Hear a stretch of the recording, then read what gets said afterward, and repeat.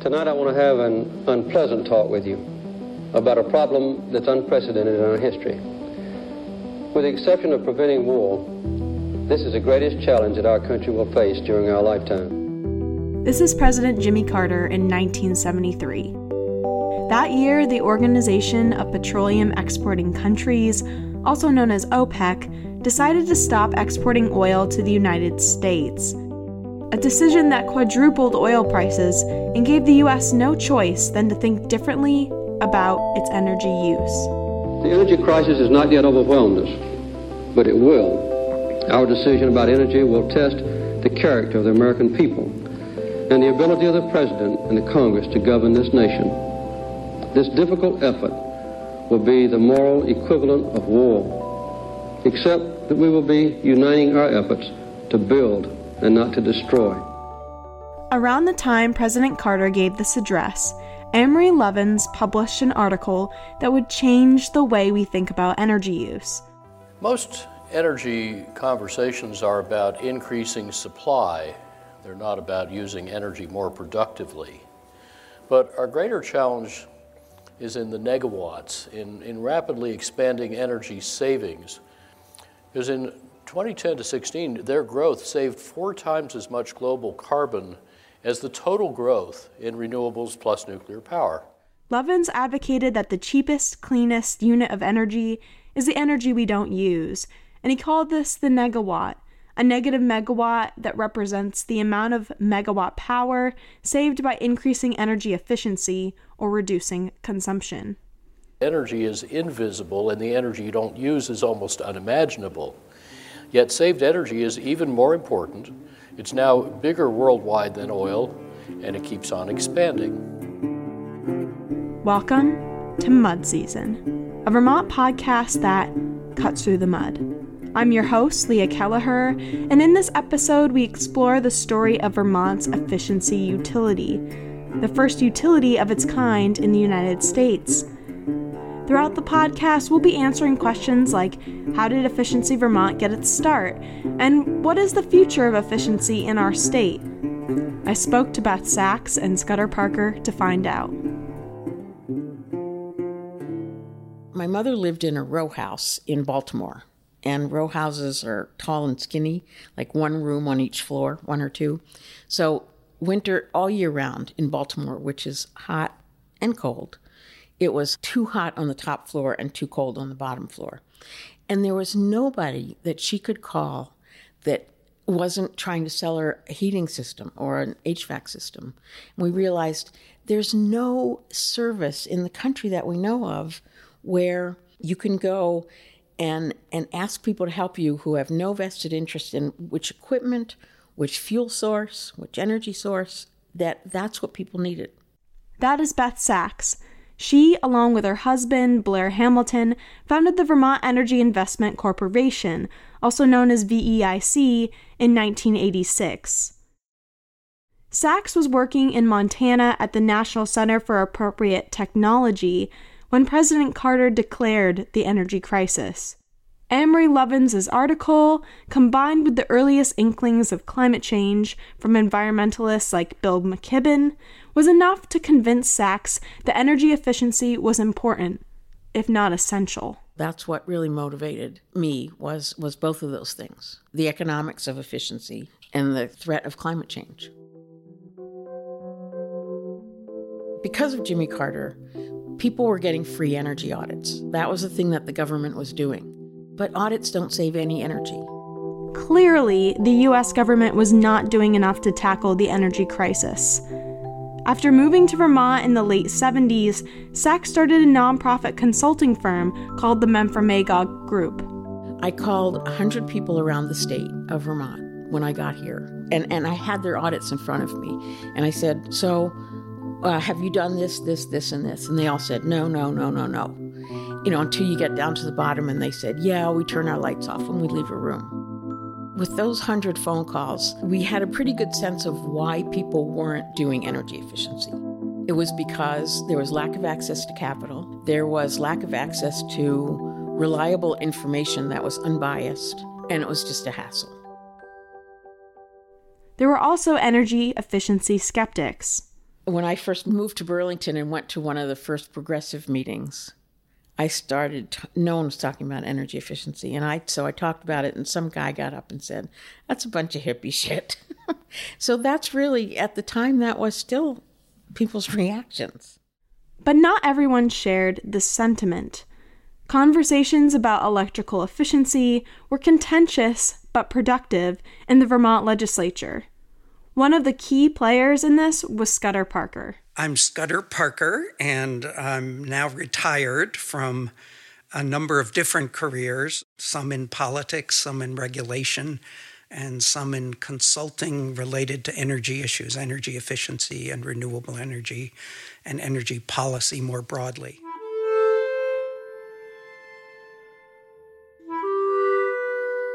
When I was in the legislature as a state senator in the 80s, the idea that we might be able to use the end-use efficiency of a light bulb or of a heating system or of refrigerators or things that used a lot of electricity as a resource instead of building new power plants was the big new idea.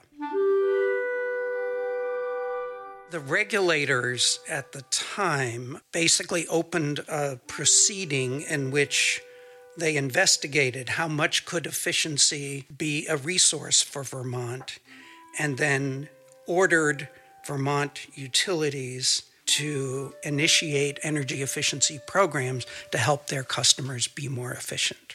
And the Department of Public Service, where I went to work after being in the legislature, regulated that activity and tried to coordinate and promote it. But efficiency programs run by utilities were not effective because they were biased and lacked efficiency expertise. Utilities thought of themselves as people who sell electricity to customers, and you're very helpfully telling us to help our customers use less, which means we have problems with less revenue.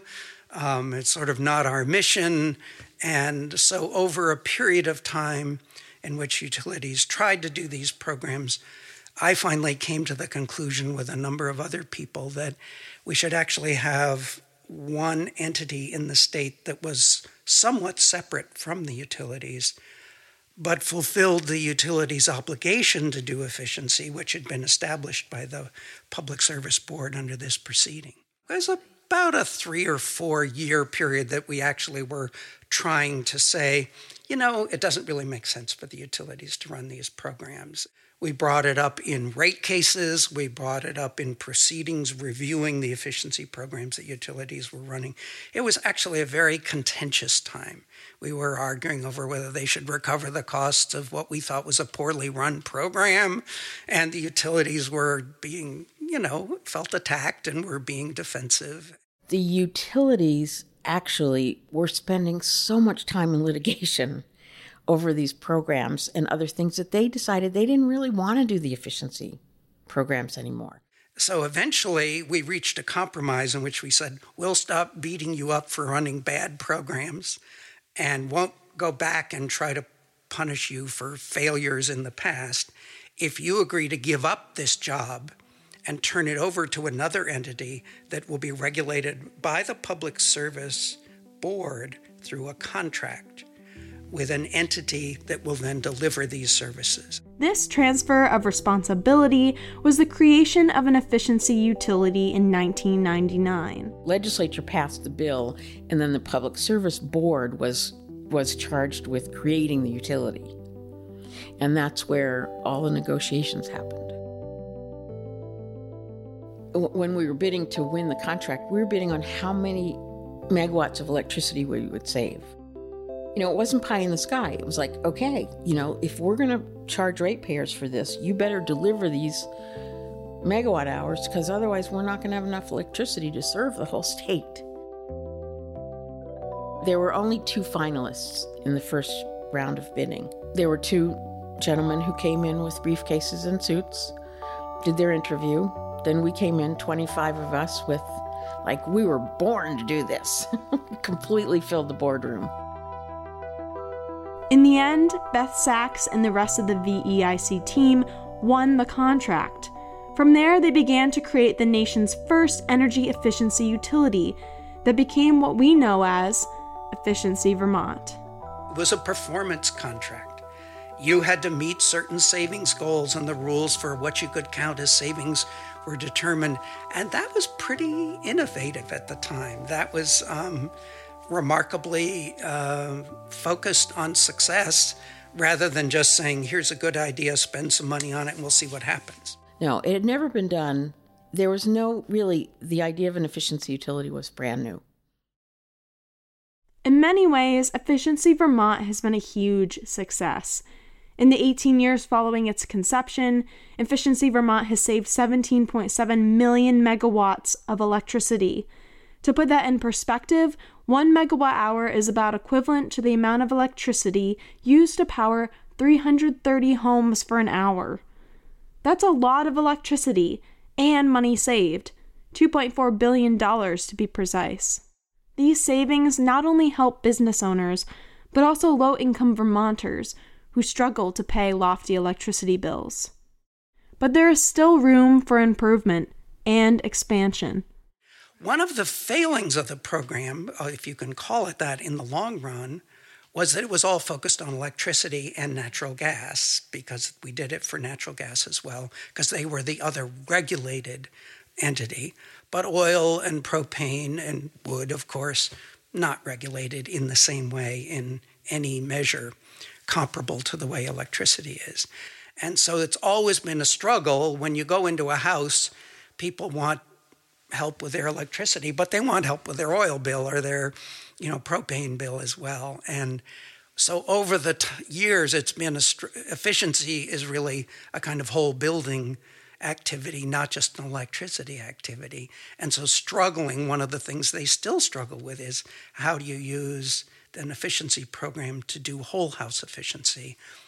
And how do you adapt the efficiency program to support renewable energy, which it wasn't chartered to do at the beginning? But now the legislature is really interested in looking at expanding it to thermal.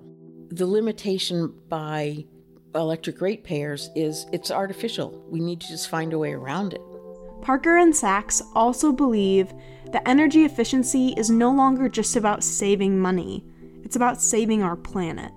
And I think the challenge Vermont faces now is with climate change being the overwhelming challenge, which it wasn't clearly at the time. It was, electric efficiency and rates and not building more power plants. But now, with climate change being a really impending crisis, how do you consider efficiency and climate issues as a major driver? And I think you need to rethink the system the way we did at that time, in a way that says, how can we take advantage of all these opportunities? Part of rethinking the system could be expanding the efficiency utility outside of homes and onto roads. After all, transportation is the largest contributor to greenhouse gas emissions in Vermont. So increasing energy efficiency in everything we do, while also relying on renewable energy resources instead of fossil fuels, are important steps towards combating our climate crisis. Scudder Parker has thought a lot about this and thinks that all of it will require a restructuring of how energy efficiency works in Vermont and the rest of the country. I think it's time to build on what we've learned and to rethink the structure of incentives that are out there. And I would say you could reward utilities for helping to reach the climate goals that Vermont is very great at setting. I mean, we've got wonderful goals and objectives. I can't even remember the details, but they're all good. They all have to do with climate change.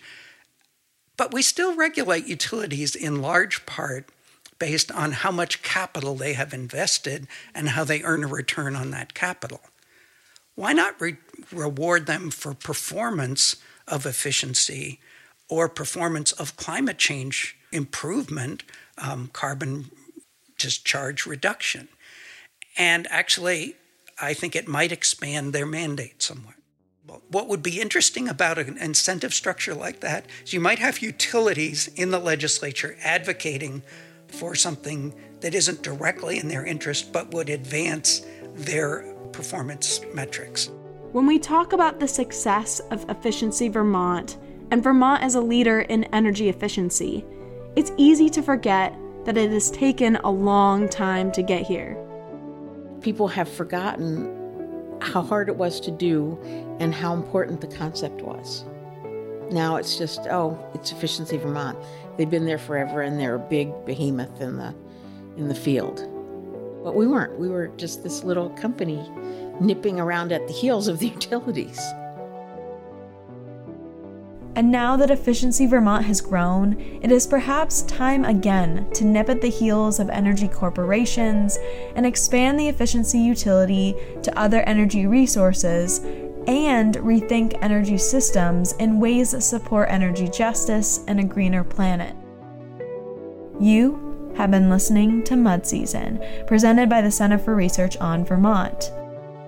Energy efficiency is more relevant now than it's ever been. The topic of this podcast may be discussed in the legislature this year. If you feel strongly about the content discussed in this episode, you can reach out to your Vermont representatives and join the conversation about energy efficiency in our state. The music you heard in this episode was by Chad Crouch and Blue Dot Sessions.